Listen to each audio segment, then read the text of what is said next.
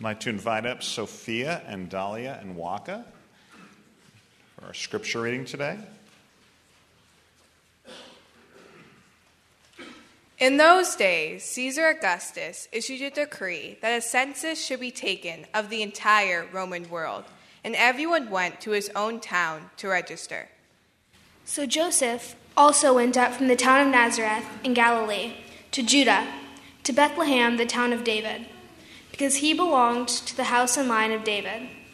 He went there to register with Mary, who was pledged to be married to him and was expecting a child. While they were there, the time came for the baby to be born, and she gave birth to her firstborn, a son. She wrapped him in cloths and placed him in a manger, because there was no room for them in the inn. And there were shepherds living out in the fields nearby, keeping watch over their flocks at night. An angel of the Lord appeared to them, and the glory of the Lord shone around them, and they were terrified. But the angel said to them, "Do not be afraid. I bring you good news of great joy that will be for all the people. Today, in the town of David, a Savior has been born to you. He is Christ the Lord. This will be a sign to you. You will find the baby wrapped in cloths and lying in a manger." Suddenly, a great company of the heavenly host appeared with the angel, praising God and saying, "Glory to God in the highest, and on earth peace to men on whom his favor rests." This is the word of the Lord. Thanks be to God. Our speaker this morning is our pastor. Now, she's actually been officially ministerial standing with the ECC, and so we changed her title to Pastor of Children and Family Ministries, if I have it correct. But Kelly will bring our word this morning. Let's offer a prayer for her. Lord, we thank you, Father. We thank you for Kelly. We thank you for the gifts you've given her. We thank you for your word. And we pray, Lord, that she will proclaim it faithfully, Lord, that she will speak what is on her heart in a powerful way and give us open hearts to hear. Speak to each one of us in the way we need to hear. We bless you and praise you. In the name of Jesus. Amen. Amen. Well, hark the herald angels sing, "Glory to the newborn King." I never say the word hark in my day-to-day life. I can't think of a time that I've ever used the word hark unless it was part of a script. It's not a word I use. But it means listen, pay attention, and take notice. A herald's an official messenger, someone bringing news, a royal herald bringing news from the palace to the regular folk like us. Hark the herald angels sing, "Glory to the newborn King." Let's listen again to what the gospel writer Luke tells us happened when Jesus was born. "And there were shepherds living out in the fields nearby, keeping watch over their flocks at night. An angel of the Lord appeared to them, and the glory of the Lord shone around them, and they were terrified. But the angel said to them, 'Do not be afraid. I bring you good news that will cause great joy for all the people. Today, in the town of David, a Savior has been born to you, and he is the Messiah, the Lord. This will be a sign to you. You'll find a baby wrapped in cloths and lying in a manger.' Suddenly, a great company of the heavenly host appeared with the angel, praising God and saying, 'Glory to God in the highest, and on earth, peace to those on whom his favor rests.'" Hark, pay attention. The royal messengers have something important to say. Now, Charles Wesley wrote the original words to Hark the Herald Angels Sing in 1739. So Charles and his brother John Wesley are best known for being the early leaders of the Methodist movement, but Charles in particular was known for his hymn writing. He wrote over 6,500 hymns. It's like, I can't get my mind around that. 6,500 hymns. Almost all of the lyrics we sing today in Hark the Herald Angels Sing were written by Wesley, but that first opening line was actually edited by his friend George Whitefield about 20 years after Wesley first wrote it. There's George. They went to the same wig maker, I think. All right, so Whitefield was a colleague of the Wesleys, a powerful preacher, a revivalist, a missionary to the American colonies. Wesley wrote the bulk of the song, but Whitefield edited it, including that very first, which is now very famous, line. So Wesley's original line, I looked up in case you're wondering, was, "Hark how all the welkin rings." Maybe you know what a welkin is. I didn't know what a welkin was, so I looked it up. But a welkin, it's an Old English word that means the firmament of the sky or the heavens. So the welkin rings, it's an expression used to talk about an exuberant sound that fills the heavens. So we can thank George Whitefield for clearing that up for us. Now, even with their sometimes out-of-date and weird language, I love old hymns. And one thing that I love about Christmas is the hymns. It's a time of year where kids and adults sing hymns together. Last Sunday, we had our kids join with our worship team, and they sang, "O Come All Ye Faithful," another old hymn. It was originally written in Latin in 1740. And 280 years later, we've got preschoolers and elementary students and adults all gathered together singing these hymns. And the great thing about these hymns is that they're loaded with theology. Charles Wesley had a gift for digging into the scripture and finding the truth in it and turning it into poetry. Now, I'm guessing that most of us here are pretty familiar with the Christmas story that we read from Luke's gospel. Mary and Joseph had to travel to Bethlehem for a census. This is why they were there. They were from Nazareth. There was a census, so they had to go to their hometown. Joseph was from the family line of David, so that's where they had to go. Now, there are a lot of amazing and miraculous events surrounding the birth of Jesus, and this visit from the angels to the shepherds is right up there at the top of the list. Now, besides the fact that it would be amazing any time a heavenly host of angels would show up, these angels are delivering royal news. These are heaven's messengers that are coming to bring good news that the king has been born. So this is like the equivalent of heaven's royal birth announcement. Hark, pay attention, because the royal herald is here with news. Now, when a baby is born, the world changes. That baby touches the lives of all the people around them. When a royal baby is born, that circle widens, and the impact of that baby's life is automatically more far-reaching, right? But when Jesus is born, his impact is on everyone, every single person. So Wesley puts it beautifully. The angels sing, "Glory to the newborn King, peace on earth and mercy mild, God and sinner reconciled." This is what the newborn King signifies, peace on earth and the reconciliation between God and us. Joyful, all ye nations rise and join the triumph of the skies. The angels tell the shepherds that they bring good news that will bring great joy to all people, not just to the shepherds, not just to Mary and Joseph, not just to the town of Bethlehem, but to all people. Joyful, all ye nations rise, because today, this very day, in the town of David, a Messiah is born. A Savior has come, the Messiah, the Lord. Now, the shepherds are in awe, as I assume many of us would be, if a heavenly host of angels showed up. And usually, when a new king or queen is born, people have been expecting it. They've been waiting for the baby's arrival. So, in the past, 6 or 7 years, there have been 4 royal babies born in Britain. And every time a royal baby is born, there are these droves of royal watchers that gather and wait. They're taking bets and waiting for that baby to be born, right? So this is the crowd outside of Buckingham Palace waiting for Meghan Markle's baby and Prince Harry's baby, Archie. And then this next one, this is the media. Can you imagine? She just had a baby. Can you imagine coming out of the hospital to that? This is the crowd outside of the hospital after William and Kate's baby, Prince George, was born. And this baby is very likely a future king. But when the King of all kings, the King of heaven, was born, no crowds were waiting for him. At least no crowds on earth were waiting for him. On earth, there were no royal watchers taking bets on the delivery date or the baby's name. Very few people had any idea that a special baby was coming. We know that Mary and Joseph had inside information from their own angelic encounters, but we don't know who they told or what they told, and I can only imagine that there was some skepticism among their friends and family. And the shepherds were certainly not waiting anxiously for the birth of a king. They were doing their jobs and minding their own business when the news arrived. And it probably looked something like this. Those are actual shepherds living in a field and tending their flocks. Now, that's a little bit different than the birth of the British royals. And of all things, these shepherds were told that the baby would be wrapped in swaddling cloths, just like one of their children might have been, and lying in a manger of hay. the grandest birth announcement of all time, from a heavenly host of angels, delivered to a group of shepherds in a field, just hanging out, doing their jobs, and the news of this awesome birth was followed by, you will find this glorious baby swaddled like a peasant in the feeding trough of a regular home.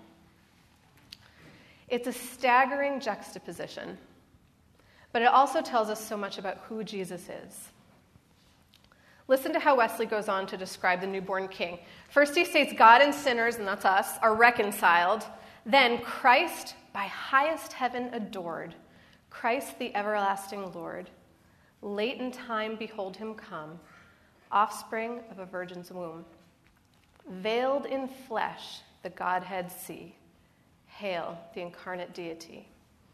Pleased as man with man to dwell, Jesus, our Emmanuel. This is God in the flesh. Now, flesh is another weird word that I don't use a lot, but we use it a lot at Christmas. I probably use flesh more than hark, but again, I can't think of a context where I would talk about flesh. But, Christians are weird. We say it a lot at Christmas. We say things like God in the flesh and God became flesh, and the one I think is so weird, God put on flesh. But in that baby, the shepherds saw God. The God of the universe was veiled by the tiny body of a newborn baby. How is that even possible? And that alone should have us sitting in wonder. And it's a reminder that this baby the shepherds went to find was not just a special baby, not even just a royal baby, but this baby was God the Messiah. The baby lying in the hay is the same Jesus who walked on water. He's the same Jesus who healed the sick and raised the dead. And everything exists in and through and because of that Jesus. Christmas, we love the baby thing, right? It's astounding that God came into our world this way, the most human way and the most helpless way. But I think that sometimes in our focus on the little baby Jesus, the promised baby, the long-awaited baby, we end up like the royal baby watchers cooing and oohing over the cuteness of the baby, because babies are the sweetest thing in the universe. But this newborn is the same God who actually spoke the universe into existence and holds it all together by his will. This baby is Jesus. And this is Jesus who preached to the crowds of thousands, who hung on the cross for our salvation, who resurrected from the dead, the first fruit of all of us who will one day join us in that resurrection.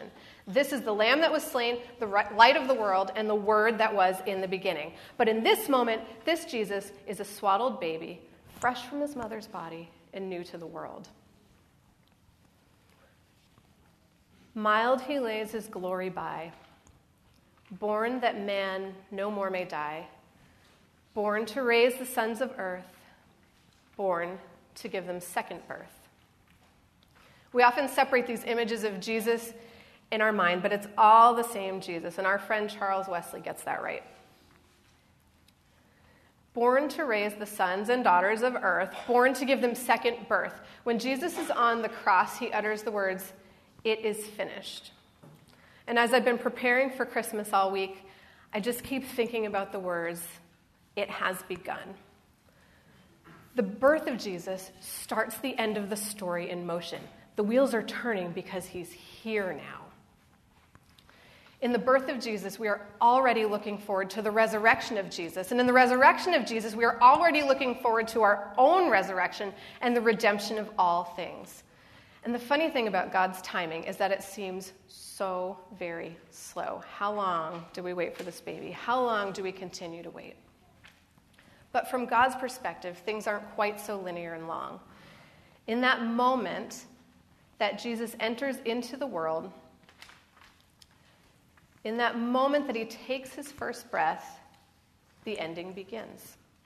And while no crowds were gathered here on earth waiting for the royal baby, the heavenly crowds were gathered in song, praising the newborn king, because they understood what his birth meant. The angels knew that the time had come and the end had begun, that the wheels were set in motion. The shepherds went, and what they saw was amazing, because they'd been told by angels, but they saw a baby wrapped in cloth and lying in a bed of hay. But the angels saw the great joy that this baby would bring to all people and to everything. A couple of nights ago, I took my kids to see some local Christmas lights. Went to this house in our town where you tune your car radio to the station and they play the songs and the lights flash. So at one point during this light show, the lights dimmed and the radio started to broadcast that clip from the Charlie Brown Christmas where Linus is reciting. And it was that passage that we read this morning. So when Charlie Brown asks him, what is Christmas all about? Linus recites the story of the angels and the shepherds. So I'm going to play the clip for you now as a reminder. You've probably seen it, but let's take a look. I guess you were right, Linus. I shouldn't have picked this little tree. Everything I do turns into a disaster. I guess I really don't know what Christmas is all about. Isn't there anyone who knows what Christmas is all about? Sure, Charlie Brown. I can tell you what Christmas is all about.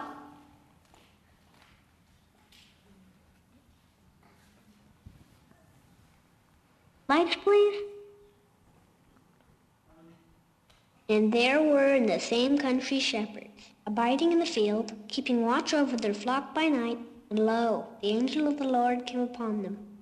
And the glory of the Lord shone round about them. And they were sore afraid. And the angel said unto them, Fear not. For behold, I bring you tidings of great joy, which shall be to all people. For unto you is born this day in the city of David a Savior, which is Christ the Lord. And this shall be a sign unto you. You shall find the babe wrapped in swaddling clothes, lying in a manger. And suddenly there was with the angel a multitude of the heavenly host praising God, and saying, Glory to God in the highest, and on earth peace, goodwill toward men.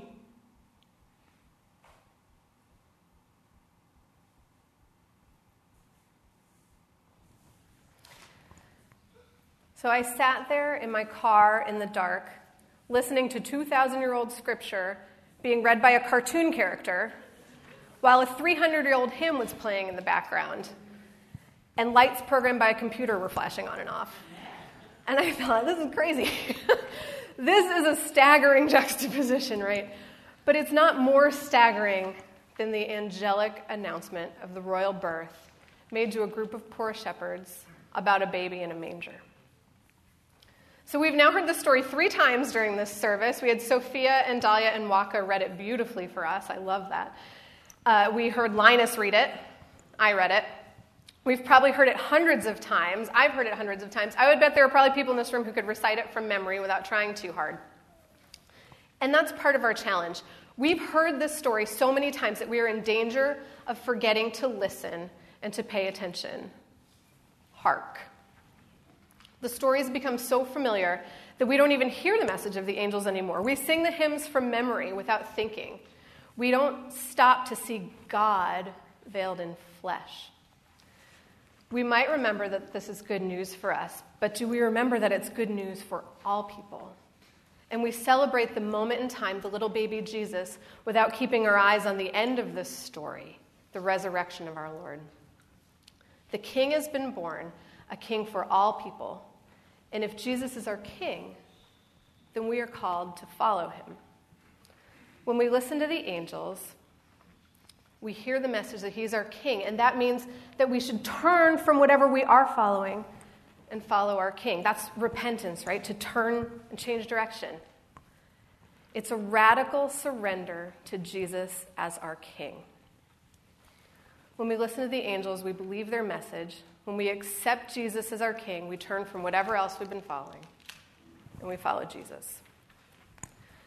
Christmas is an invitation. It's an invitation to repentance because our king has been born, and it's begun.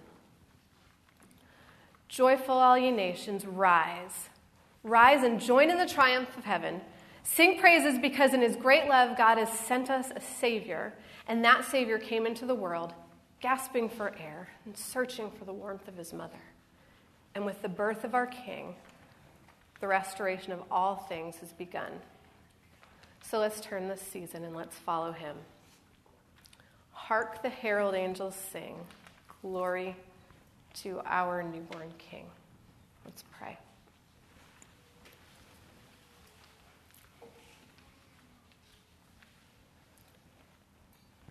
God, we praise you for who you are, for what you've done, for what you are doing, and what you will do. We thank you for this time to remember that you sent your Son to the world, that you became flesh for us, and that you saved us through giving up your life.